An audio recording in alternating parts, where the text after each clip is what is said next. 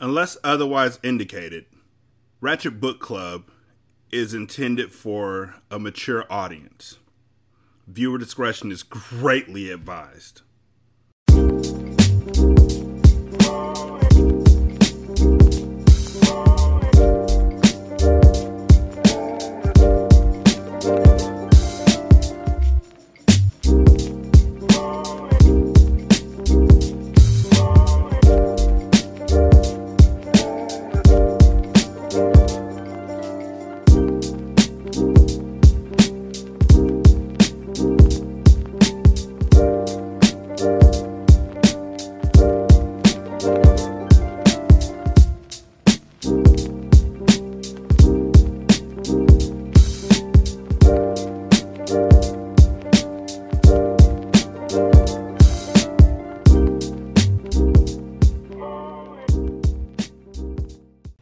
Ratchet Book Club, hood classics, good classics, Derek.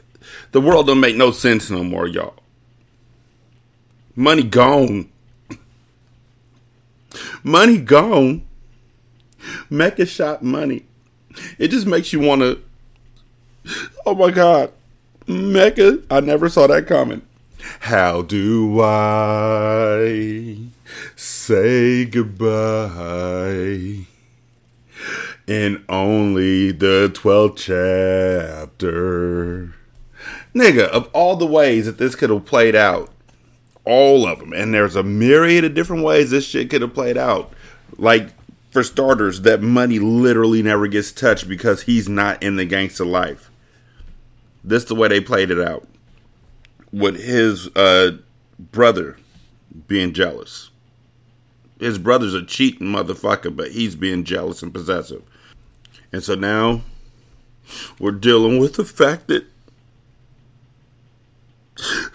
this nigga who cheated with his brother's girlfriend is gone.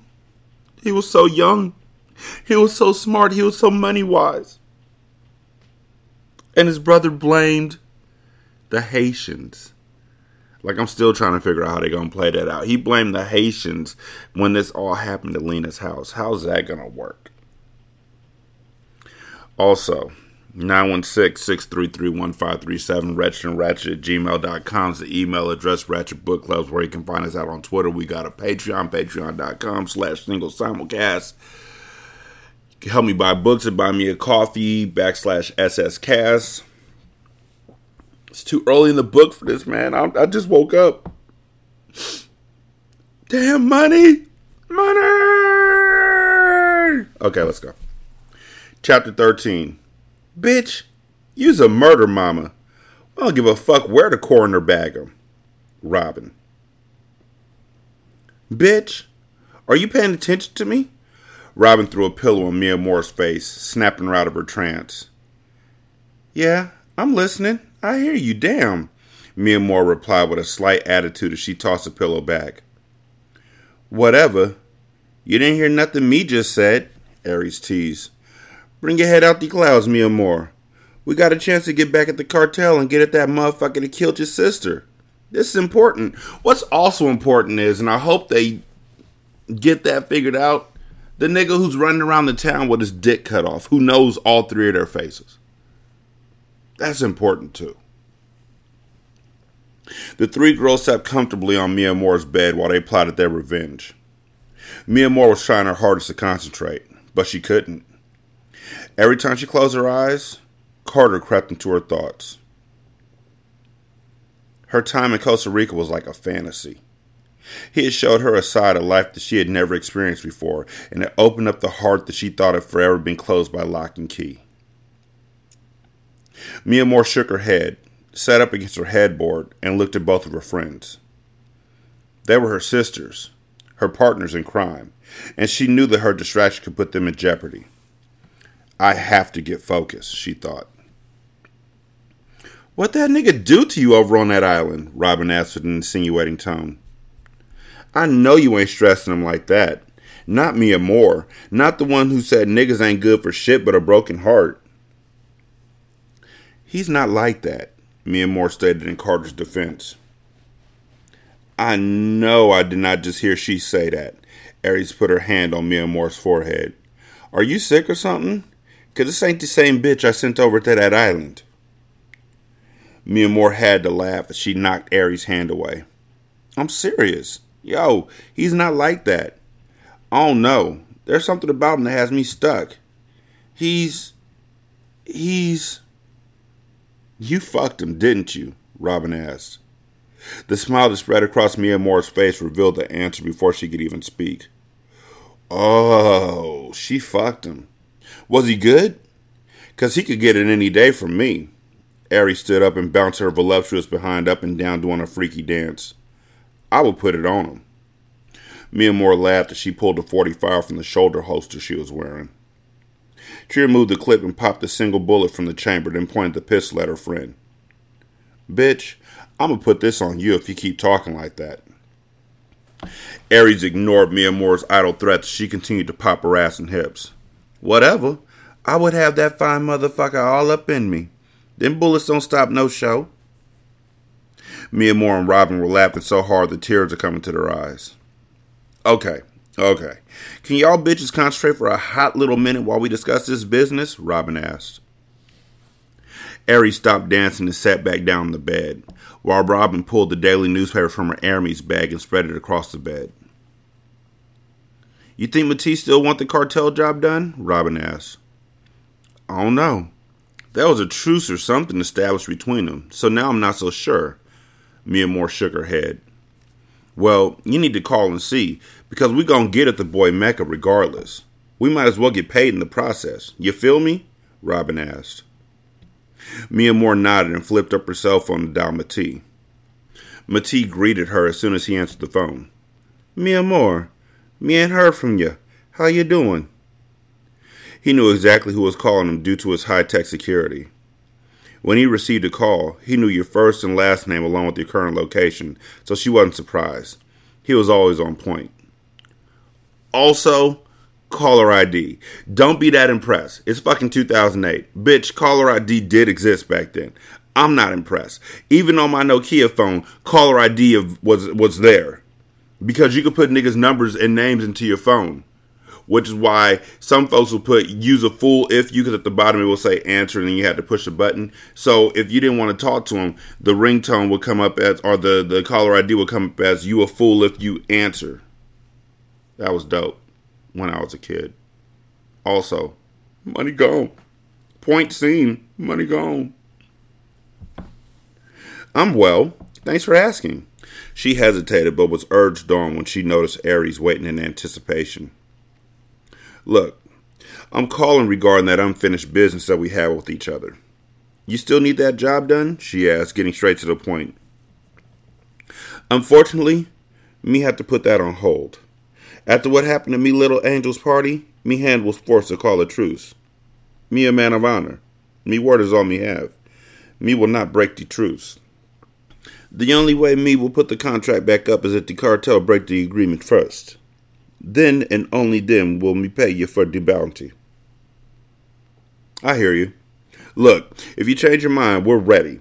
Just say the word and we'll make it happen. Is the ticket still the same on that? She asked. Matisse let out a small chuckle. If they do not hold up their end, then me will pay 1.5 for it. Well, like I said, Matisse, I'm trying to see that. So let me know, she said before hanging up. What did he say? Robin asked eagerly.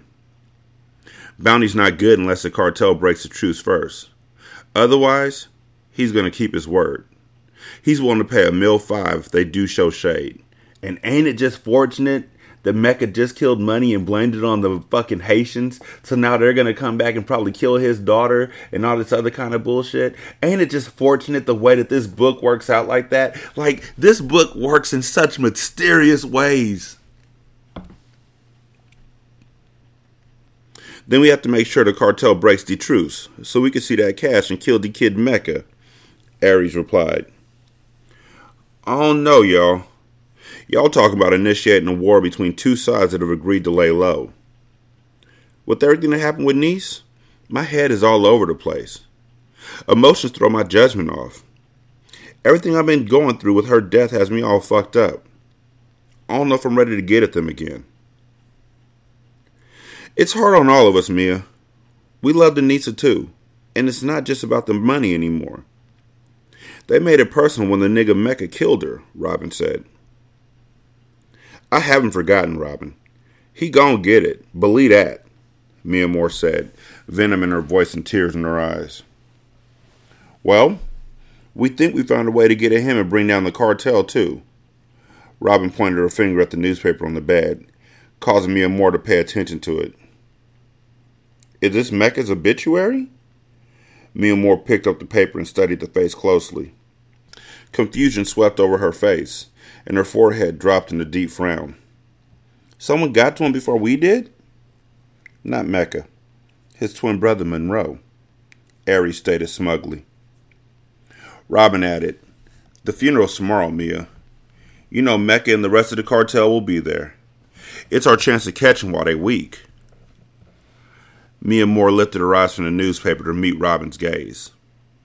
At his brother's funeral? She said with doubt. I don't know. Bitch, you's a murder mama. Ain't nothing to think about. We don't give a fuck where the coroner bags him. The nigga disrespected, Robin yelled. So he got to get it, Aries chimed in, finishing her friend's sentence. Fuck them, Mia. Let's get at these niggas. Mia Moore nodded her head in agreement, and in an instant the coldness in her heart settled back in. Fuck the cartel. Fuck Mecca, his world, and everyone in it, which includes Carter. She just don't know that yet. Mia Moore was about to avenge her sister's death and make Mecca's mother feel what she felt when she buried her sister. I'm in. Also, technically, his mother's feeling what she felt when she buried his sister because she's burying his brother, which means, it's kind of already played in motion. You don't want her to feel the emotion twice so quickly, but Mecca sat at the family room of the Diamond House. His insides were hollow, and he cried to himself, tears falling uncontrollably from his eyes. What did I do? Money, my baby, my blood, what the fuck did I do? He thought silently. His conscience was eating him alive. He had murdered his twin brother. They had come out of the womb together, and now the money was gone, Mecca didn't feel whole. He couldn't believe that his rage had blinded him to this point, and he knew that if he wasn't so intoxicated from the drugs and booze that his temper would have never taken him so far. I'm so sorry, bro. I love you, baby. I love you, man. His mind was spinning, and his heart ached. This is all my fault, he cried. Mecca, this is not on you. Those Haitians are to blame for this, not you. Nobody saw this coming, Polo stated as he paced back and forth. Mecca knew that the lie he told would hold up. It was a convenient story that pointed the blame towards their beef with Matee, but seeing the anguish that he had caused his family was more than he could take. Why is this happening to us? Breeze asked. First Papa, now money. They're tearing our family apart. Her eyes were red and swollen as if she hadn't gotten sleep for days. She looked to her mother for answers. But Taryn was stricken beyond belief and couldn't open her mouth to answer. She knew that if she spoke then, her tears would leak from their confinement. She couldn't allow that to happen. Just as she had been the foundation that held her family up during her husband's funeral, she had to be strong now and perform what was once her husband's role and be the glue that held her family together. The sound of the doorbell interrupted them, and Mecca went to answer it. When he opened the door, Carter stood before him. They slapped hands, and when Carter pulled them close, they fell into a hug as Mecca cried. Young Carter was the only brother he had left. The only other male in the Diamond family he could call on. He was family, and all they had was each other. I'm sorry, fam, Mecca sobbed. Holding his brother and hearing him break down caused tears to come to Carter's eyes. It's all right, fam. Let it out, baby. Let it out. Carter whispered as he pulled Mecca's head into his chest as if he was his little nigga. Mecca was always so boisterous, so hard. Now his spirit was half gone.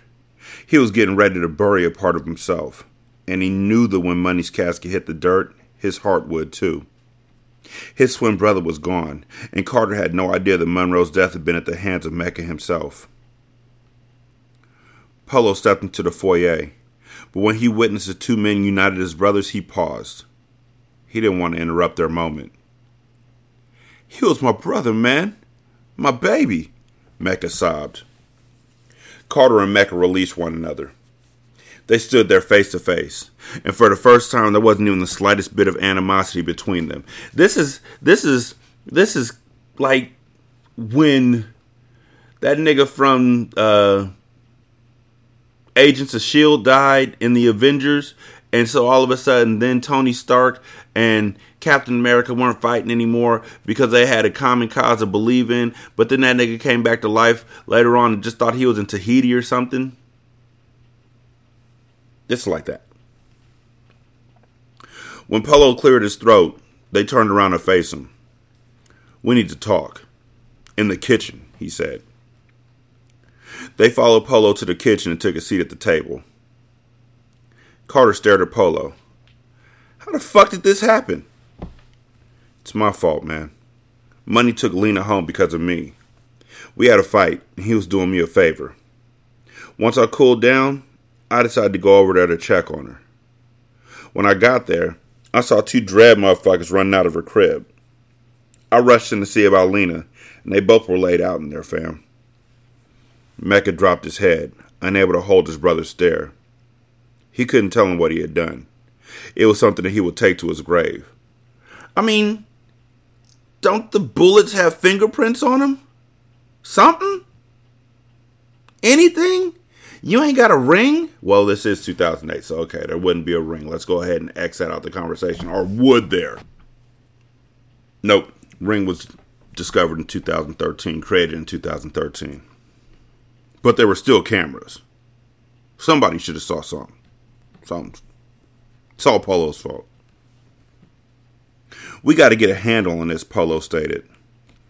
"The fuck happened to the truce? We kept our end up. What triggered this?" Carter asked.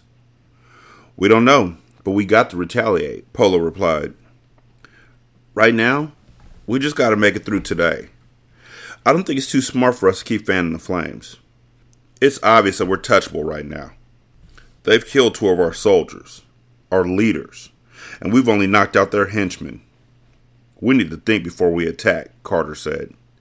"I agree," Polo stated. Taryn walked into the room. "The limo is here," she announced, her voice barely audible.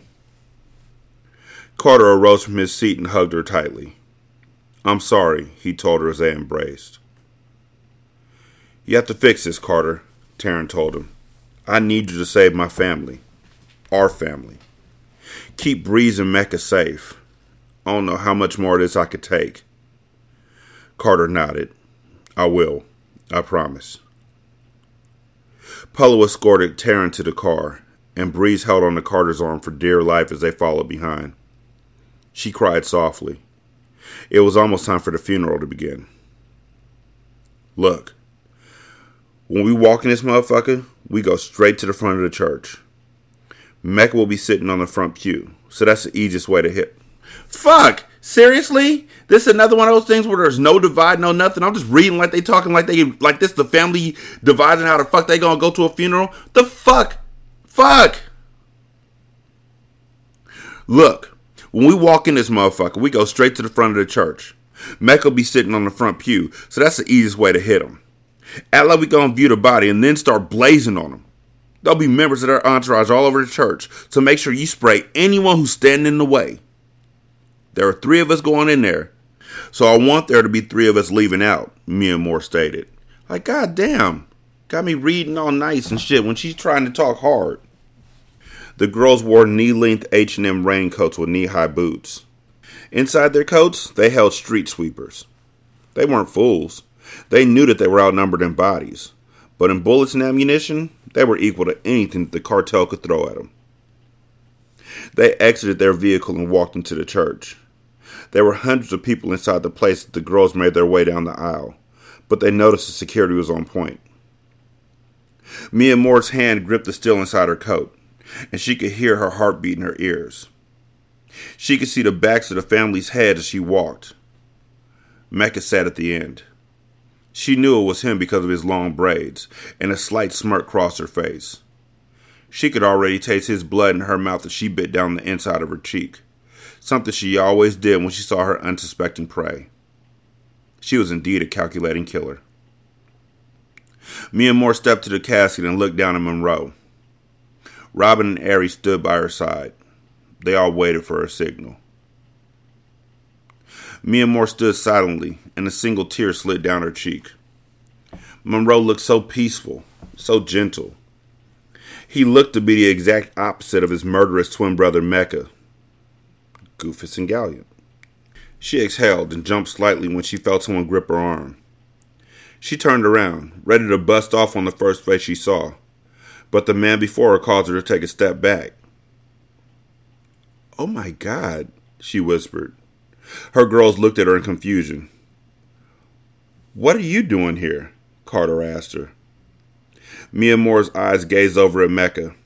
His face was in his hands. She scanned the entire pew and took in the faces of the Diamond family. Her eyes stopped when she noticed Breeze. Breeze is Carter's sister. Breeze is Mecca's sister. Carter is Mecca's brother. He's a part of the cartel, she thought. The room felt like it was spinning as she looked up at Carter.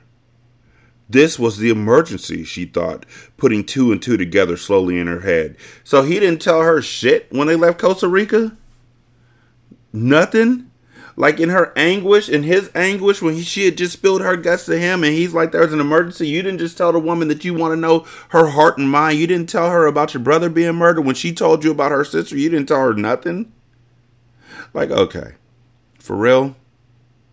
For real, not on the whole flight back home from Costa Rica to fucking Miami, not one conversation? Nothing? Okay. I didn't know you knew my brother. Mia Moore was at a loss for words, and her mind was unable to formulate a lie. Robin stepped up and said, "She doesn't. I do. We were friends, and I'm just coming to pay my respects. I'm sorry for your loss." "Thank you." Carter peered at Mia Moore. "You okay?" She nodded, still unable to speak. "Look, I gotta get back to my family, but I'll call you, Ma." He leaned in and kissed her on the cheek before walking away. Mia Moore turned to her friends. "I have to get out of here," she whispered. "Mia, what about the plan?" Robin asked. "Fall back. I can't do this right now." "But Mia Moore," Aries interjected. "I said fall the fuck back." Mia Moore walked out of the church and almost ran to her car. When she got inside, her head fell to the steering wheel in defeat. "He's his brother," she said aloud. "He's a part of the cartel." Robin and Aries exchanged glances. They knew that Mia Moore was feeling Carter. She had broken her number one rule and had gotten emotionally involved. "Mia Moore, fuck him. He's one of them. Let's go back in there and do what we can to do," Robin stated. Aries looked sympathetically at her friend, but kept quiet. "I can't, Robin. It's not that simple." "It is that simple. You gonna choose him over Anissa? Someone has to pay for what Mecca did to her." "Robin, shut the fuck up, okay? That's she sister you talking about," Aries said in Mia Moore's defense. "I thought she forgot," Robin said smartly, her arms folded across her chest. "Bitch, shut the fuck up talking. It's your fucking problem. You talk too fucking much. I can't even hear myself think. I know what the fuck I have to do. I was there, Robin. I know, okay? I just can't do this right now," Mia Moore said as she started her car and drove away. She dropped her girls off at the apartment that they shared. The car ride there was filled with silence and tension. "We're going to make that money, so don't think this is over. It's us versus them, Mia. He's the enemy," Robin stated before she got out the car, slamming the door behind her. Aries looked back at her friend, who was staring straight ahead, looking at the road. "Do you love him, Mia?" "No," she quickly answered. Her heart fluttered when the word left her lips, letting her know that her body knew better. She closed her eyes, and Anissa's face popped into her mind. She slowly opened them and breathed deep. I'm going to kill him and everybody he loves. Ari stepped out of the car and, well, you just missed that opportunity. I just want to throw that out there real fucking fast. Like you literally missed that opportunity. Ari stepped out of the car and watched Mia Moore as she drove away. She looked up at Robin, who was standing on the stairs of their building. Did you have to be so fucking rude? Get she a break, Robin. Damn. You know she in a fucked up situation, Ari stated. You lucky I not she, 'cause I would have beat your ass first and made up with you later. Aries and Robin walked into their building arguing, both knowing that there would never be any real beef between them. Mia Moore drove around the city for 2 hours trying to make sense out of her dilemma. Instinctively, she found herself driving towards the cemetery. She had to talk to her sister. When she made it there, she saw the same crowd of people that she had seen at Money's funeral. She knew that they were there to bury his body next to his father's, the infamous Carter Diamond, founder of the Cartel. She didn't care, though. She still parked her car and walked over to her sister's grave. She knelt down and cried. Anissa, he's Mecca's brother, she said as she touched her sister's headstone. She closed her eyes. He's a brother of the man who killed you. I miss you so much. I promise you that I'm not going to forget what he did to you. I'm going to kill him. I swear on everything I love. Thoughts of Carter filled her head, but she quickly replaced them with her sister's face. Why is this so hard? It just is, a voice behind her said. Startled, she stood to her feet and turned around. Carter stood there in a black Sean John suit, his hands tucked away in his pockets, and his muscular physique hung his linens well. His eyes were red as they gazed down at her tear-stained face. It's always hard when you lose someone you love, he said. Mia Moore didn't respond. She had so much hate for him and his family in her heart. Her sister was underneath her feet at this very moment because of what Carter stood for. He reached for her, but she pulled away slightly. Don't, she whispered. He didn't listen and stepped closer to her. She wanted to run from him. He was the only person she had ever encountered who intimidated her, and she despised him because of it. He's a part of the cartel. I slept with this man. I kissed him and let him explore me. I opened up my mind and body to him. I was willing to give him my heart, and he's Mecca's brother, she thought painfully. He put his arms around her waist and pulled her near, even though she still tried to resist. I wish I could have met her, he said as he pulled out a handkerchief and wiped away her tears. His touch was so gentle, so loving. He was perfect. You love her so much. I can see it in your eyes that you're hurting. Don't talk about her, she replied in a whisper. She didn't want him to speak Anissa's name. He had no right to. I want to be here for you, Mia. I want you to be here for me. I didn't know how I was going to make it through today until I saw you at the church. Seeing your face did more for me than you know. Mia looked up at him, and his words played funny tricks with her heart. Loving him would be wrong. Being with him would be wrong. But playing on his feelings towards her to inflict her revenge would be so right. Can I be around this man and not love him, though? Can I do this? She asked herself. Yes, I'll do it. It's never been hard for me to murk a nigga before. I'm going to finish what I started. I'm sorry about your family, she said sincerely as she reached up and wrapped her arms around his neck. I'm so sorry, Carter. Carter thought that she was apologizing out of respect for Monroe. What he didn't know was that she was apologizing for the death and pain that she was about to cause his family. She was going to become his only weakness and then use it against him.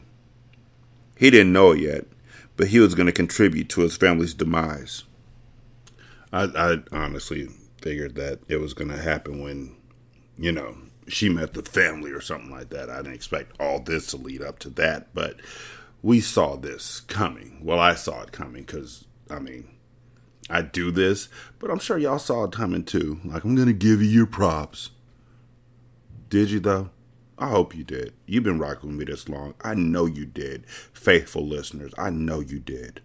I know you didn't. I'm sorry, I just had to say that real quick. It follows up behind I know you did. I don't really know you didn't. I'm just saying I know you didn't. But, Chapter 14. God, please forgive me, for I have sinned. Money, Papa, I'm coming to join you. Mecha Diamond. Lena's eyes shifted back and forth frantically as her blurred vision became clearer about a second. She didn't recognize where she was. Tubes were coming from her nose, and the steady beep of her heart monitor echoed through the room. The last thing she remembered was Mecha pointing the gun at her and hearing a loud blast. Instinctively, she began calling for her man. Monroe, she whispered as she blinked her eyes rapidly, trying to regain clear vision. She tried to sit up, but an excruciating pain shot through her body. She felt the tenderness in her arm, and then realized it was where the bullet had struck her. She immediately began to think about the unborn child that she was carrying. She nervously began to feel in her belly and wondered, was her child okay? That's when she heard the unfamiliar sound of a man's voice, and she instantly grew terrified. She saw a tall, older man with a beer belly. He had on an expensive silk shirt with the first 3 buttons unbuttoned, typical gangster attire for older Florida natives. An unlit cigar hung from his mouth as he stood up and walked towards her. The man was of Dominican descent and had slick hair that was neatly brushed to the back. Lena tried to scream, but she was too weak to project her voice. She immediately tried to reach for the emergency call button next to her bed, but was unable to move her arm. The man loomed over her and gently tapped her, whispering, "It's okay. It's okay." Lena quickly smacked his hand off hers, and tears formed in her eyes. She knew one of Mecha's goons were there to finish what he had started. "Don't worry. I'm not going to hurt you, Lena," the man said as he sat at the edge of her bed. "Who are you? And how do you know my name?" Lena scooted to the opposite side of the bed, trying to get as far away from him as she could. She grimaced as she felt the pain in her arm. She clenched her stomach, all the while keeping her eyes on the man in front of her. "My name is Emilio Estes. Monroe was my grandson," he said as he dropped his head, noticeably saddened. "Was? What do you mean, was? Where's money?" Lena's face frowned up. "He didn't make it. He's gone." Esty stood up and wiped a tear that threatened to fall. The thought of Monroe's death made him weak. He quickly regained his composure and stared into the eyes of the woman who had birthed his great-grandchild. He had been through her throughout the entire time she was in a coma. When he got to Lena's house on the night of the shooting, he was the first to discover that the Haitians had left Lena alive and that she was carrying a child. He arranged for Lena's status to be kept a secret and got her moved to the top floor of the hospital, where they usually admitted celebrities and people of prestige. The doctors told him that the baby would be fine, and he was determined to make sure Lena would be taken care of until she delivered his first great-grandchild. Lena stared aimlessly in complete shock. The words that left Esty's mouth sent a dart straight to her heart. "He's gone? No, he can't be," Lena said as her voice began to shake. Her whole world had just crumbled, knowing that the only man she ever loved was gone. "His funeral was a couple days ago." "Sorry, sweetheart," Esty said as he stepped closer to the bed. Heartbroken, Lena broke down in tears and cried like a child. Estes put his hand on her hair, slowly stroking it to comfort her. She gripped her stomach, remembering that she was carrying Monroe's child. Fear sunk in as she wondered if her baby was okay. It was the only piece of Monroe she had left. Estes noticed a sudden look of worry on her face. "The baby's fine, Lena," he said. Lena took a deep breath and buried her face into her hands. "Thank God. Thank God my child is safe," she whispered as she continued to cry a river. "You know, before the coma, we're gonna call that BC. You know, not sacrilegiously, not before Christ, just before coma, BC. So, about 4 hours BC, she wanted an abortion. He wanted an abortion. They wanted an abortion. But now that she's, I guess, maybe 3 weeks AC? AD. Works out either way. AD. Now she wants to keep the baby? This don't work well. Estes wanted to be supportive of Lena, but revenge was the main thing on his mind. He wanted to affirm the Matisse Haitian mob was responsible for the killing. "I know you're going through a lot right now, but I have to ask you a question. Who killed my grandson?" "Your grandson," she repeated as she briefly stared him in the eyes. Estes took the cigar out of his mouth and slightly frowned. "What did you say?" he asked in a heavy Dominican accent. "Mecca killed Monroe. Mecca did it." Estes was at a loss for words as he clenched his teeth and involuntarily balled up his fists. He was hurt by her words, and his anger got the better of him. He angrily grabbed Lena by her hand and squeezed it tightly. "Don't fucking lie to me," he yelled. "I'm not lying. I swear to you. Mecca shot both of us. He went crazy. Monroe and I were fooling around and he walked in. But I wasn't serious with Mecca. Monroe was the one that I loved." Estes caught himself and released Lena's hand. He shook his head from side to side and remembered the look in Mecca's eyes at the funeral. He knew something wasn't right with his only living grandson. Estes was a firm believer in family morals and loyalty. What Mecca had done was the ultimate betrayal, and Estes quickly disowned him. Estes was from the old school and played by the rules. If you went against the family, you weren't considered family anymore. The thought of vengeance was the only thing he could fathom. He motioned to the man that was in the corner room to come to him. Lena was startled. She never even realized they weren't alone. A Dominican man emerged from the shadows of the darkened room, and Estes whispered something in his ear. The man quickly exited the room, and Estes sat next to Lena and instructed her that he would look after her, and everything would be okay. Unbeknownst to Lena, Estes had ordered the death.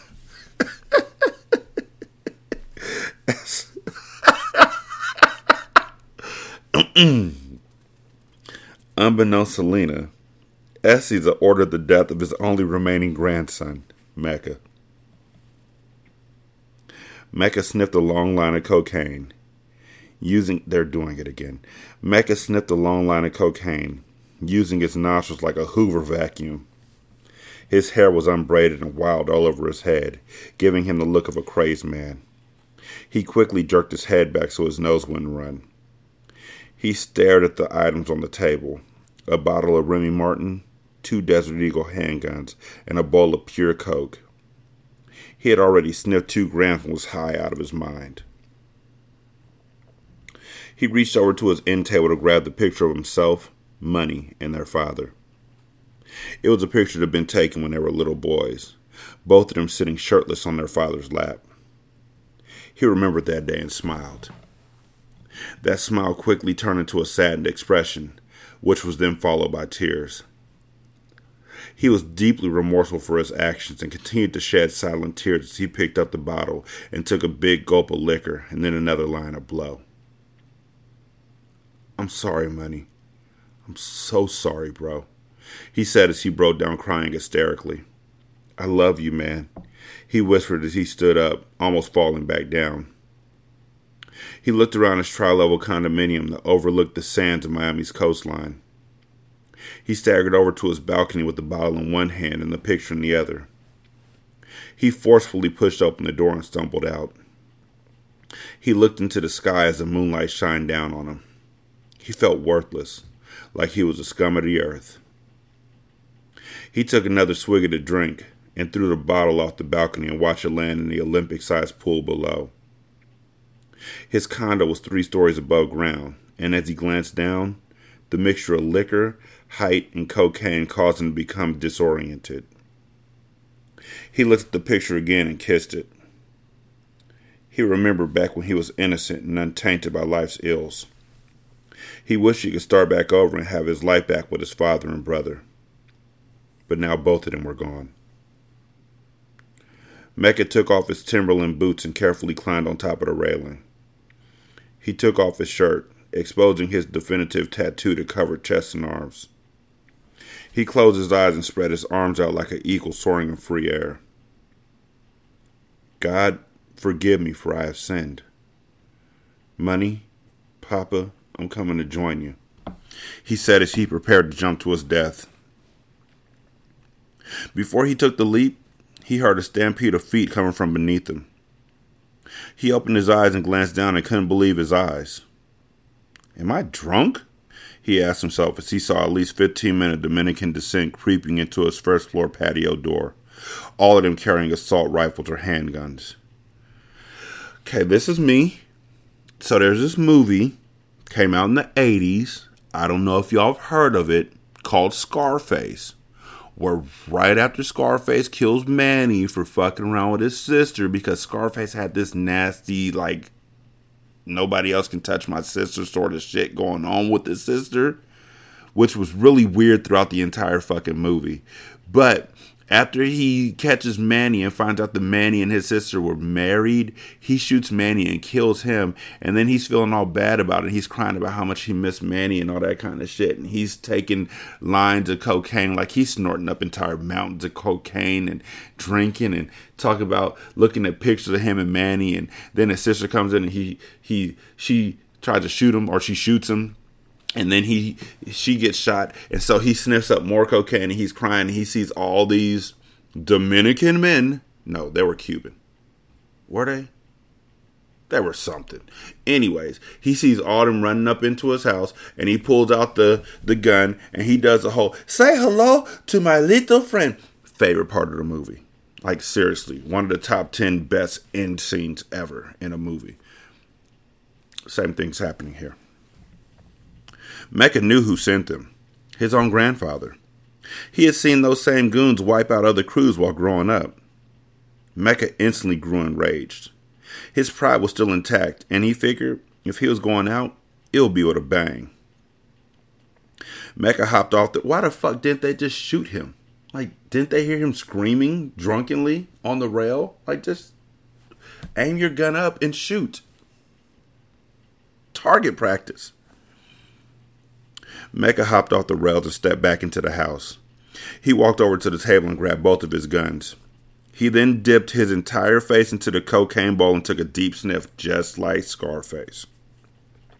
Cocaine was all over his face as he rose up with bloodshot red eyes.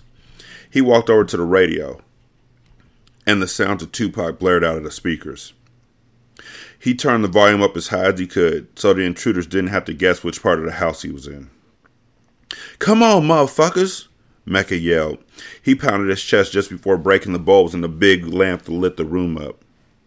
He wanted to kill every single man who came for him. He was about to set that motherfucker off. Mecca ran to the corner of the spacious room and kneeled behind the couch and cocked both of his guns. Y'all trying to come in my home and get me? Do y'all know who the fuck I am? Huh? He yelled over the couch as 4 men ran into the room and positioned themselves. If he calls these motherfuckers cockroaches or says, say hello to my little friend, I'm going to keep reading the book. But I'm not going to be happy about it. This is way too just... I know y'all have seen Scarface.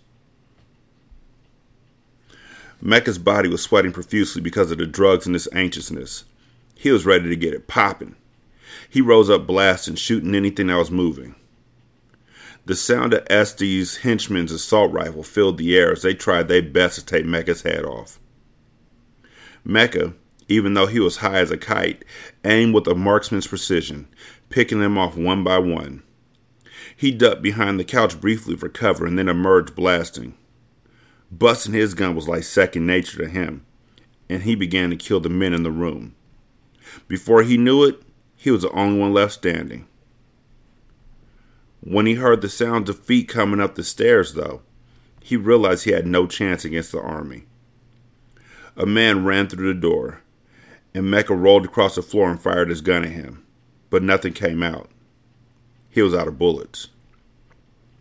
Mecca rushed for him, but the man popped him in the shoulder. But that didn't stop Mecca.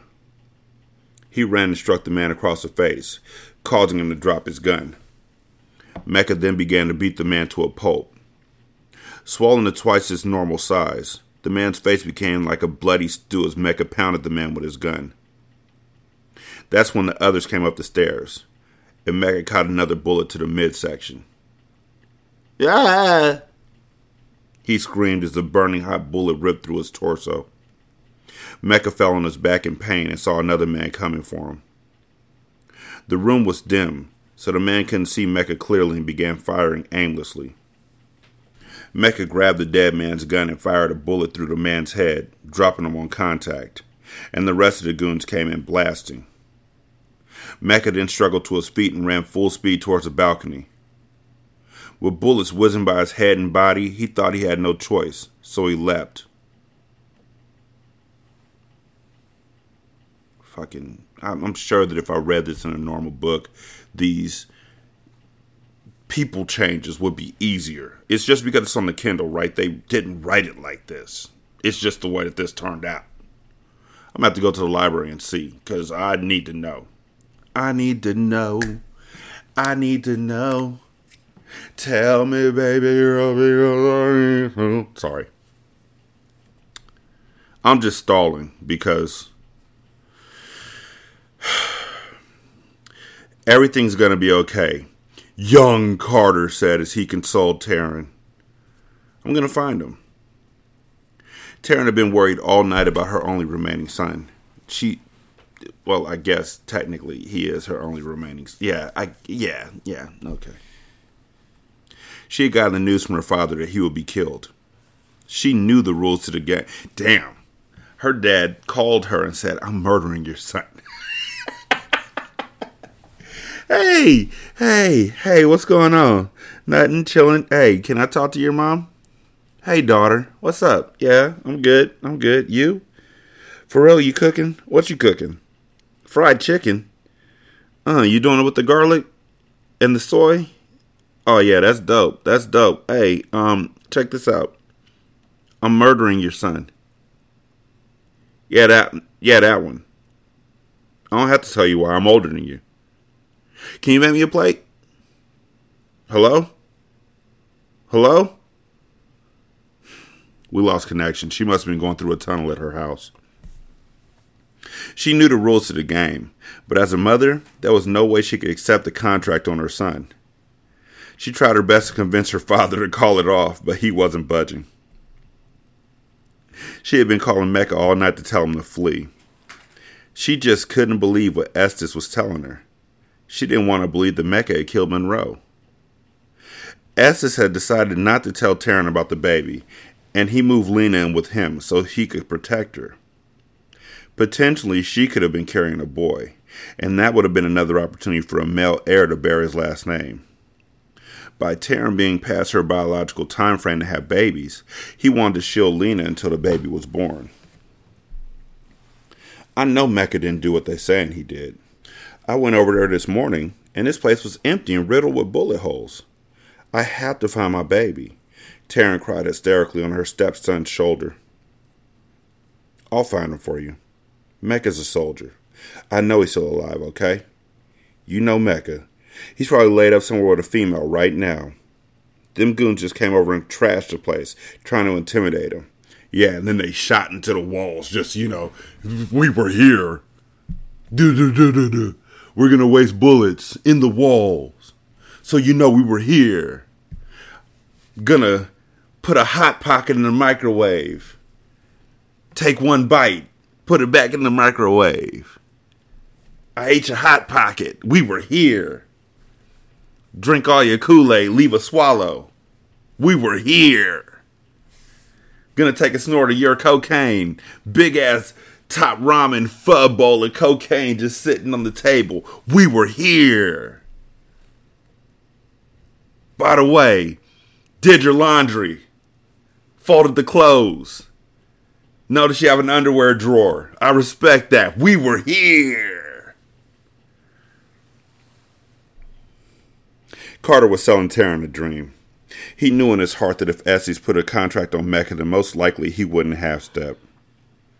Look, I'm going to check around and see what I come up with, okay?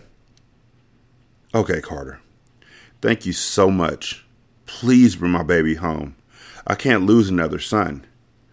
Taryn grabbed his face gently. She looked into his eyes and was amazed at the resemblance he held with his father. At that moment, she had faith that he would make things right. She then looked over at Breeze, who was on the couch crying, and went to soothe her. I will. I'm going to find him. Just don't worry, Carter said just before he exited the house. If he dies, if Mecca dies, then technically Mia and Carter could still have a relationship. Because her contract is done. I mean, she wouldn't have been the one to kill him, but that's how I know that Mecca's okay. Because Mia didn't kill him. Can't happen off screen, It's kind of like when you have a hero in the movie who it seems like they're going to die, but they can't die because they're the only star in the movie, that sort of thing. He hopped in his car and grabbed his phone from his waist so he could call Ace and Zaire to roll with him. He picked up his phone, but dropped it when he felt somebody grab him from the back seat. Yo, Carter, it's me, Mecca said as he released Carter. Man, what the fuck you doing? Carter asked as he turned around to look at Mecca. He saw that he was shirtless and bloody. The atrocious smell of liquor and blood invaded Carter's nostrils. Don't look. Stay turned around. They watching, he said as he lowered his voice and stayed crouched down out of sight. Yo, fam, pull off so we could talk. Carter pulled off, and once they were clear of the house, Mecca sat up and looked around nervously. Man, they trying to kill me. I know. Taryn told me what's going on. Man, tell me you didn't do what they say you did. Hell nah, I didn't kill Money. I told you I saw them motherfucking dreads running out when I came. I didn't have my banger on me, so I couldn't get at him. Mecca kept his eyes moving. Carter immediately had skepticism, because as long as he knew Mecca, he was always strapped. It didn't sound right, but he was going to give him the benefit of the doubt. I knew it couldn't be true, man. We have to get at them niggas, right? We have to go to war. Most definitely. But I can't with my grandfather on my ass. I have to lay low for a minute. Mecca's voice began to break as he explained to Carter how he jumped off his balcony to get away from Essex's goons and landed in his pool. He needed medical attention for his wounds and was losing blood rapidly. How the fuck did he get to their house? Like, seriously, if he's losing blood rapidly, what? Okay, never mind. Carter looked at Mecca's bloody shoulder. We have to get you to the hospital, man. Nah, I can't go to the hospital. Essex will find out. He has a whole city in his pocket. I need to holler at Doc, Mecca said, referring to one of his father's old friends that happened to be a surgeon. Then after that, I'm going to have to lay low. You feel me? I got you. I'm going to hold you down. I have an idea, Carter said as he jumped on the highway. He had to make Mecca disappear for a while and knew only one place where Essex would never look for him.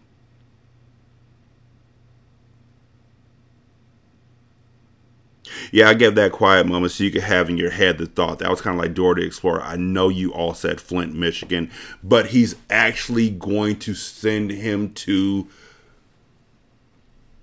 Flint. Like, I really don't have anything. I don't. I could have said fucking Puyallup, Washington, but what the fuck sense would that have made in this storyline? Seriously. Also, this is all Polo's fault. Also, are they literally just going to say young Carter once per chapter for no reason and just go back to Carter? It throws me off. Still sick of it. Just gets on my nerves. 916-633-1537. wretched@gmail.com. This nigga going out looking like G Money mixed with Scarface. This whole thing's bullshit, but I'm loving this book. Ratchet Book Club on Twitter. Leave a review on Podchaser, Apple Podcasts, Castbox, Stitcher, wherever. Just let me know where you left it at so I can find it. Tell your friends about the show. I'm dope. I deserve it. Patreon.com/single simulcast. Buymeacoffee.com/SScast. Yeah.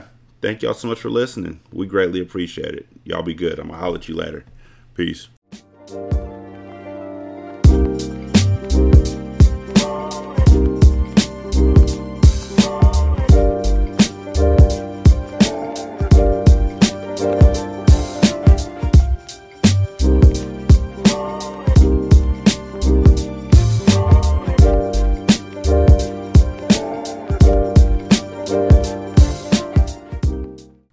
The intro and outro to Ratchet Book Club is by That Kid Garan, and it's called Goodbyes.